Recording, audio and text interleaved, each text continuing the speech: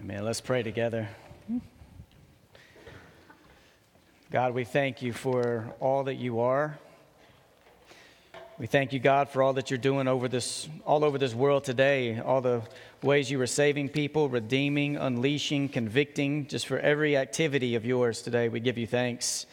Thank you, God, that today we celebrate you as the great I am. At no point in history have you ever become the great I once was or the great I will be again one day. You still are right now in this moment the great I am. We thank you, God, for conquering the grave and that you have made this same power available to us today. We thank you, God, that you are faithful when we are faithless. You heal us when we need it and sometimes even when we don't. You convict us when we ask for it and sometimes when we don't even ask for it. God, there are people in this room right now who are hanging on by a thread. The stress of life has caught up to them. There's tension, there's a rub, and maybe in a physical life or in the spiritual realm. I ask God for your presence, your peace to be with them today. There are those here who have been on cruise control for far too long, and they're in need of your Holy Spirit to wake them up and to call them back into the activity in your kingdom and what it means to follow Jesus. God, I ask that you be with me. In the words I speak today, that I will be a vessel, that I will be faithful to you in what I say and what I present to these folks today. God, have your way with us in the name of Jesus, the whole church said. Amen. It's amazing how fast cell phones have taken off in our world. There are a lot of us in this room that remember what it was like to live in a world with no cell phones. In some ways that was amazing. In some ways we would ache for cell phones if we did not have them. I grew up, and a lot of us grew up in a time when we didn't have portable phones when I was first growing up. You had to talk on a phone that had a cord connected to a wall, and you either had to stand there in a stationary position or sit down on the ground to talk on the phone. When portable phones came out, it was you could pace around. You couldn't go walk a dog because you had to stay within like 20 feet of where that phone was connected to. But portable phones began to change things. I grew up all of my childhood. We never had a cell phone. Even when I went to college, we didn't. And what we had to do is anytime the phone would ring in the house, we had to kind of look around the room of who was going to get it. We knew when the phone rang between the hours of 3 and 6, there was a good chance that was for my mom and my dad about work or relatives calling. But we knew if the phone call was from 7 to 10, most likely it was for one of the 3 kids. And if the phone rang after 9:30, my dad would look at one of us and say, go and get it. It's one of your friends. Quit telling them to call so late, all right? Because my dad, anything after 9:15 was late. There were times when we would let the phone, whoever was calling, we would let it go to voicemail if we were in a family meeting or we're around a meal and we didn't want distractions. But most of the time when the phone rang, the question wasn't, is someone going to get it? The question was, who's going to get it? And sometimes dad or mom would say, hey, you go get the phone, or whoever was closest would answer the phone. But the question was never if we're going to get it, it's when we're going to get it. When God calls today, do we answer? When God calls today for the church, the question shouldn't be who's going to get it, or the question should be who's going to get it. We've got to answer it to hear what is it that God wants? What is God calling us to do? And I guess we have to even begin with, do we feel like God still calls today? And if so, in what capacity? And what is God calling of us? I want to lead you through 3 different call stories in the Gospel of Mark today. There are 3 different times when Jesus is calling people, and I want to look at these because I think they reveal something about the heart and nature of God. I want to remind us, last week in Mark chapter 1, and some people say this is like the foundation of the Gospel of Mark, that Mark needs to be read with this in mind. In Mark 1, 14, 15, Jesus declares this. After John was put in prison, Jesus went into Galilee proclaiming the good news of God, and he says this, the time has come, the kingdom of God has come near, repent and believe the good news. Jesus announces this, and when Jesus announces good news, Jesus invites people to enter into the good news. So Jesus doesn't announce a kingdom that's a far-off dream, and he doesn't announce a kingdom that's really far away. He says the kingdom of God has come near, like the kingdom of God is now right here in front of you, and now Jesus is going to invite people to come into the kingdom. We're in a 15-week series right now on the Gospel of Mark. The next 12 weeks, We're going to be studying Mark 1 through 10, and then we're going to take a little break for Christmas and the beginning of the year. I'm going to come back in Easter next year and preach Mark 11 through 16. So we're in the life and ministry of Jesus for the next few weeks. I invite you to read the book of Mark, listen to the book of Mark, take notes about the book of Mark. I can't wait for us to see all that Jesus is going to teach and reveal to us. I've called it Reframed, that I read Mark through two blind stories that happen in Mark 8 and Mark 10, that Jesus is always trying to open up the eyes of his people because Jesus does not want us to follow him in a way where we can only partially see. He wants us to follow him in a way where we begin to fully see who he is and what God is calling us to be about. So does God still call today? And if so, how does this happen? Let me just try to break this down for you in a few ways that may be helpful. We would love sometimes for theology and for questions like this, does God still call? Does God still speak? We would love for this to fit in some formula or some pattern. And I'm sure there's a book out there some way, 4 ways God calls people. But the thing about God is you cannot put God in some formula or force him into some pattern. Because any formula or pattern we try to fit God into, he's going to break out of somehow, some way. But here's something about God. There are times when the call of God is going to come in your life, and it is going to be a vague calling. It may not be really specific. Like today, God may not ask you to go to one specific restaurant. God may not ask you to go to one specific grocery store. God may not ask some of you to marry one specific person. There may be, you can make a choice of many things in life. Sometimes the call of God may be vague and it may not be too specific, but the call of God for all of us is a call into faithfulness and loyalty and commitment in all things. There are times when God's going to call specific people into ministry one day. In a ministry where people work for the church, and it's something we need to pray for and steward well as a church for the women and men in this church who may feel the call of God to go into some kind of work with the church of how can we help bring that gift to life in every way. But for most of you in this room, God's not going to call you to work for a church one day, but God is going to call you into some activity in his kingdom where you are a minister of God. And when it comes to the call of God, something I think is so helpful for me is that God is sometimes vague. Sometimes it is very detailed of what God is calling us to do. Some people, it is in ministry. Some people, it may not be in ministry. It's always a call to faithfulness.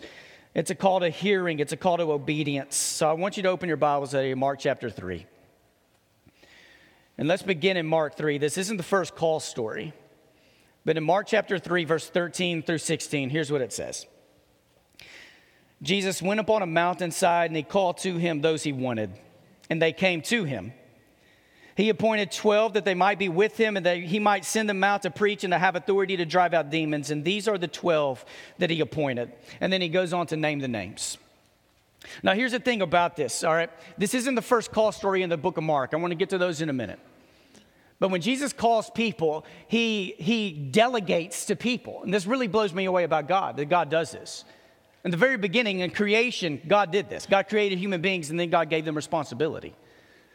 And here's the thing, all right? When it comes to leadership in any capacity in your life, for those of you who lead organizations, businesses, for those of you who are leading classrooms, for those of you who are leading families, in any way of being a leader, a principle I've learned from numerous people, Jim Hinkle has helped teach me this, is that there are times when you know that there is a task that you can do, and if you do it, you will do an A+ job because you're confident in your work. You know what it is that needs to be done. But if you delegate it, it may be a B+ job. But you're delegating to someone in a way where you're equipping them, you're giving them responsibility, you're giving them a chance to have experience, and in the long run, the B+ delegation may end up leading your family, your organization, your business, your church into a healthier place because you have chosen to delegate. But this is hard, right? So why would Jesus ask people to go do something that Jesus could do a far better job at? Why would Jesus tell people to go and preach when Jesus knew he could go to those same places and preach way better sermons than anyone Jesus is asking people to go preach for? Why would Jesus ask anyone to go drive out a demon when Jesus could go right up to any of those demons and drive them out way better than any human could drive out a demon? Why would Jesus ask people to go heal diseases when Jesus knew he could drive out diseases and heal diseases better than anybody? And you, through Jesus, see something about the heart of God. that the way God has chosen to operate is that God extends authority. God is asking us to come and share in his ministry. So Jesus came walking on the earth, and the way Jesus called people wasn't saying, hey, I've got some work to do, and I want you to sit down and watch me do all the work. It's that Jesus said, I've got some work to do, and now I'm asking you to be actively engaged in how this work is happening throughout the world. It's not just sit and watch. It's sit and watch so you know who Jesus is, but it's to be actively engaged in what God is doing in the world. He gives these disciples 3 specific things to do. Number 1, and the Bible doesn't say first and foremost, but I'm going to say first and foremost. Number 1 is this: to be with him. So before Jesus asked people to do anything ministry related, service related, compassion, justice related, it's first and foremost, you need to be with me. You need to be with me even in moments when you don't feel like there is a connection with me. You need to be with me and commit to time with me, even in those, not just days, but for some of you in long seasons where you may feel the absence of God, or it feels like your prayers are just bouncing off the ceiling, that they're not going anywhere. There's a commitment. I'm going to be with God even when I don't feel a connection, trusting that somehow in this moment, in this commitment, this covenant with God, that God is doing something in my heart. He's preparing me for something. You be with him. Secondly is to preach. Is that at some point in your life, when we begin to follow Jesus, we have something to say to people. Now, one of the problems is that some of you don't wait for God to tell you it's time to speak. We just begin to speak and we end up burning bridges. That we live in a time where relational equity really matters, and it may take weeks, months, maybe years for you to walk with people and eat with people and get to know people and hang out with people before the moment comes when God presses on your heart that, hey, now is the time for you to, you need to take this conversation about Jesus to a whole nother level.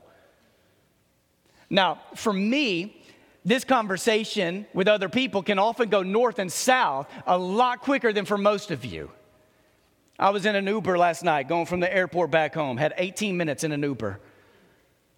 And I'm in that Uber with this guy who didn't seem like he wanted to talk, but I'm wrestling with, okay, somehow, some way, can I have a conversation about Jesus? I have 18 minutes. And for me, conversations go north and south than most of you, because if they ask, what do you do for a living? However I respond to that could intensify how this conversation goes or could totally kill the conversation. So how do I respond? If I say that I work with people, is that lying? Because that may gain a little more traction than if I just come out and say, man, I'm a preacher, I'm a minister, I'm a clergy, I'm a pastor. Because from there, the response is either, well, tell me more about that. What church do you work for? What kind of work do you do? Or it could be, they reach for the radio and they turn it up louder. But in our lives, at some point, we got something to say. You be with Jesus. We're asking God to give us courage and boldness and wisdom, so we speak of Jesus, and then Jesus calls them to have authority over demons. Don't look at that and think that Jesus gave them a mission to drive out demons. He gave them authority to drive out demons.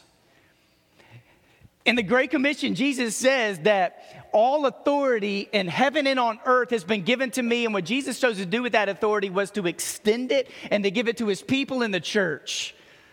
And if there's one thing I think God's trying to wake the church up to today, is that inside of you, there is authority that has been given by the resurrection of Jesus and the empowerment of the Holy Spirit, where you have authority. So there are times when there may be something evil happening, and our response doesn't need to be, well, I mean, if you would please kind of move out of this person somewhere else, we would just, it's in the name of Jesus. We have authority to declare upon evil, upon anything that is setting itself up against the greatness of Jesus. He gave them, hey, I want you to be with me. You got something to say. And you have authority over evil. And he calls them out. And for those 12 men in Mark 3, and I think today if Jesus was doing this, it would be male and female. For then, 12 Jewish men, Jesus is calling them to go out, and for those 12 men, this was not the first time Jesus called them. this was not the first time Jesus said, follow me. Because for you, the mouth of Jesus isn't just going to say, follow me one time in your life. It's Jesus on repeat. It's the phrase that keeps coming. He called you at some point in your life.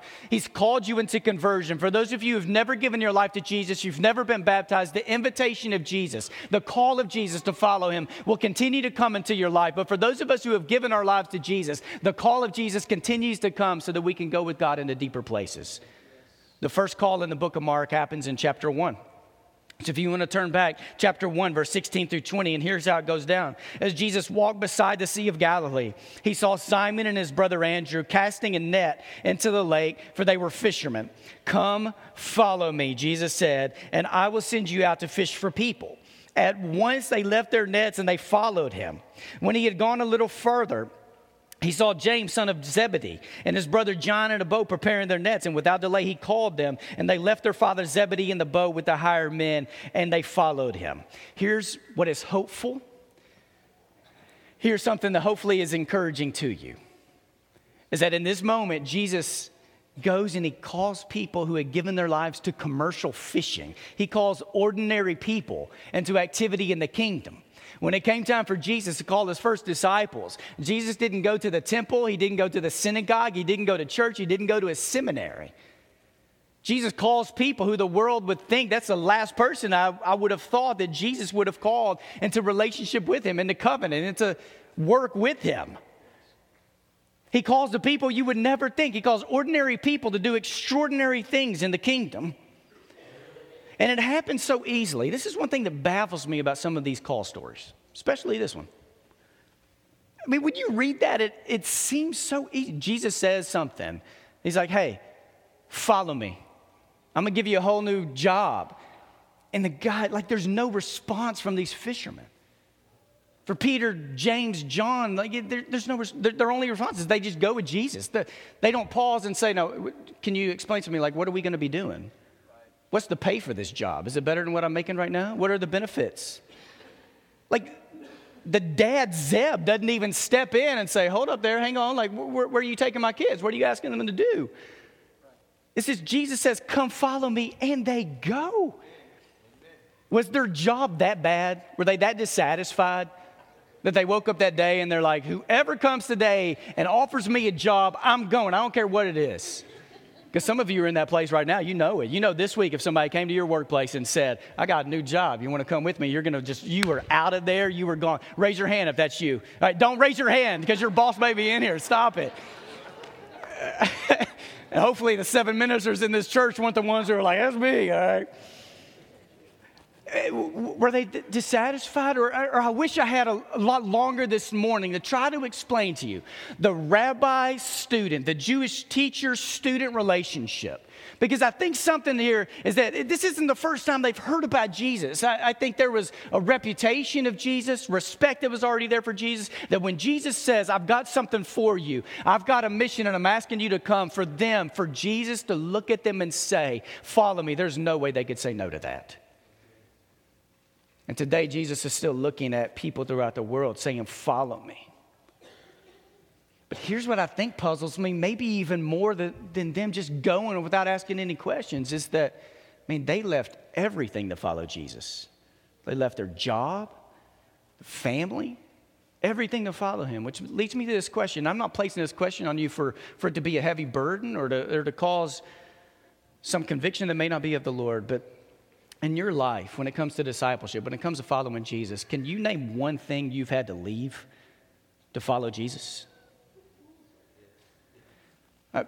Because, honestly, we live in a world, even in America today, there are a lot of people who make decisions to follow Jesus, and it's almost like they don't have to leave anything to do it.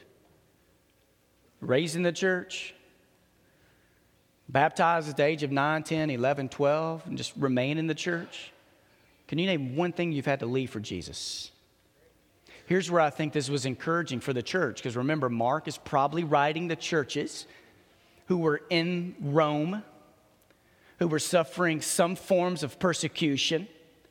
And these are Christians and believers reading these call stories. And I think they would be encouraged by this, encouraged to know that the call of Jesus and to commit your life to Jesus will for the rest of your life be a life of making sure that everything you have and everything you are is fully devoted to the cause of Christ. That we're not just ankle deep, knee deep, waist deep, we're all in. Now, the call of God on many of you in this room, when it came to conversion, or for some of you right now who may even be wrestling with faith, it hadn't been this easy. It hadn't been the voice of God saying, come to me, and you just automatically respond. You have doubts, you have confusion, and I believe God works in all of that. And through all of that, Jesus continues to call, hey, I've got a deeper place. Will you come with me into a deeper place? And this isn't the only call story in Mark. There's another one. Mark chapter 2, and it's this. In Mark chapter 2, beginning in verse 13. Once again, Jesus went out beside the lake, and a large crowd came to him, and he began to teach them. As he walked along, he saw Levi sitting at the tax collector's booth, and he said, follow me. And Jesus told him, and Levi got up and he followed him. While Jesus was having dinner at Levi's house, many tax collectors and sinners were eating with him and his disciples, for there were many who followed him. So there are a lot of other stories we don't even know or read about in Scripture. When the teachers of the law, who were Pharisees, saw him eating with sinners and tax collectors, they asked his disciples, why does he eat with tax collectors and sinners? On hearing this, Jesus said this. I love this. It is not the healthy who need a doctor, but the sick. I've not come to call the righteous, I've come to call sinners. Every call story in the Gospel of Mark is followed by a story of opposition and or rejection and or unbelief. And I think we know this. There are a lot of times when people give their lives to God in the life of this church or at church camp where we celebrate a baptism. And a lot of times I hear people who the prayer they pray immediately after that is that God, whatever has happened today, we know that the enemy is not happy with this. We know that Satan isn't happy with this. When Jesus was baptized, the very next story is the temptation of Jesus. In Mark 1, when Jesus calls his first followers, the very next story is demon possession. In Mark 3, the first story I talked about today, the very next story is that there are Pharisees and teachers of the law who are really upset. And they're even trying to wrestle in their own mind, is Jesus really of God or is Jesus of Satan? In chapter 2, Levi follows Jesus. And then the response is there are people who are questioning table fellowship. Notice in Luke chapter 2 with Levi that people aren't upset about conversion. They were upset about the new table and the fellowship Jesus was creating. They weren't upset about the person who was choosing to follow Jesus. They're frustrated that there's whole new community. Have you ever heard or known of a church before that is operated in a way where we say, we'll baptize you, but we're not going to give you a voice at the table? We're going to baptize you, but you don't have a place at the table. For over 100 years in America, this happened with race. There were a lot of churches that wouldn't even allow people of color to be baptized, and then they began allowing people of color to be baptized in their churches, but not a place at the table. There are many churches. We'll baptize you, but if you're a woman, there's no place at the table or a very, very, very limited table. And this is something as a church in the world we live in today that we're going to have to wrestle with for the rest of our lives is, do we deny baptism to anyone? Because I don't think the answer would be yes. If you know anyone in your life who there's a stirring in their heart to come to God, I don't think anyone's going to deny baptism or deny conversion to them. But what does it mean to welcome them at some kind of table? And we're going to have to wrestle with this with Muslims who are giving their lives to Jesus, with people who align with the LGBTQ community, who are surrendering their lives to Jesus, for any other group that is out there, for people who battle deeply with mental illness. What does it mean to have a table that honors the kind of table Jesus set up? And Jesus is at a table with people. You know he's going to be calling all of them to deeper forms of righteousness. So it's not that Jesus is just affirming everything and everybody at that table. But the people who opposed Jesus the most, the people in Jesus' ministry, in the Gospels, who consistently opposed Jesus the most, were not atheists. They were people who knew the Bible the best. The people who consistently opposed Jesus were the people who had perfect attendance at church and synagogue. They studied the Bible every single day, and they could not wrap their minds around a new, fresh wave of the movement of God. That why would God call together a community like that? A good physician, which Jesus was, and good leaders, and good people like most of us, if not all of us, aspire to be, are not people who try to master the skill of casting judgment. Rather, we are people who live with God to provide healing for the world. And Jesus declares that he did not come for those who are well, it's those who are sick. And relationships are healed best when people eat together. Amen? Especially ice cream together. Relationships go to a whole nother level. Dick Butkus was a linebacker for the Chicago Bears, Hall of Fame linebacker. This dude was mean. If I walked into Kroger and I saw this dude on the cereal aisle and I needed some cereal, I'm going to go to the bread aisle and wait about 5 minutes and then go to the cereal aisle. And there was a running back named Floyd Little, played for the Denver Broncos, Hall of Fame running back. And one day there was a collision in a game between Floyd and Dick Butkus, and Butkus rung his bell. Well, Floyd had this notion in his life, this mentality, he never wanted to think somebody else would think that they got the best of him. So Floyd jumped up after getting hit, and he looked at Butkus and he said, "Is that all you got?" And Butkus said, "Are you all right, Floyd?" And Floyd said, "Man, I'm good. Is that all you got? Can you not hit me any harder than that?" And Butkus looked at Floyd and said, "Are you okay, Floyd?" And Floyd said, "Why do you keep asking me that?" And Butkus said, "Because you're in the wrong huddle, Floyd."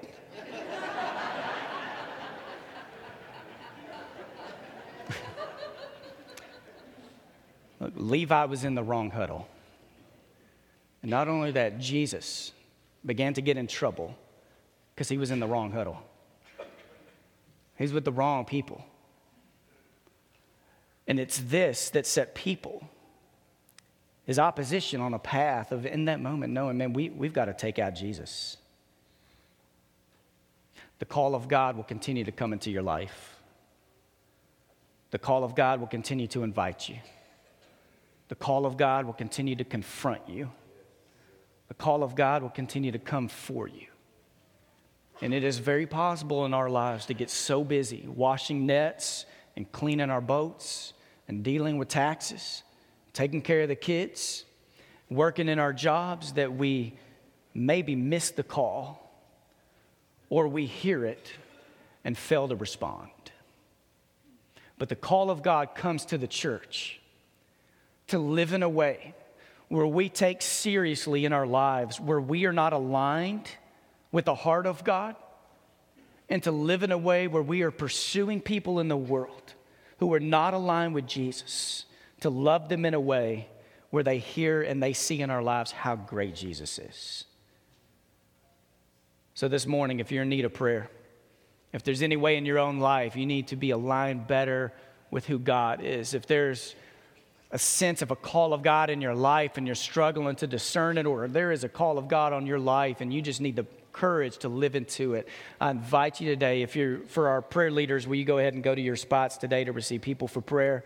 And if there's anything we can do for you, if there's someone who would love to surrender their life to Jesus today, you hear the call of God and it's time for you to respond, we invite you to come to the front. We have prayer leaders for you. Let's stand together and let's sing as a church.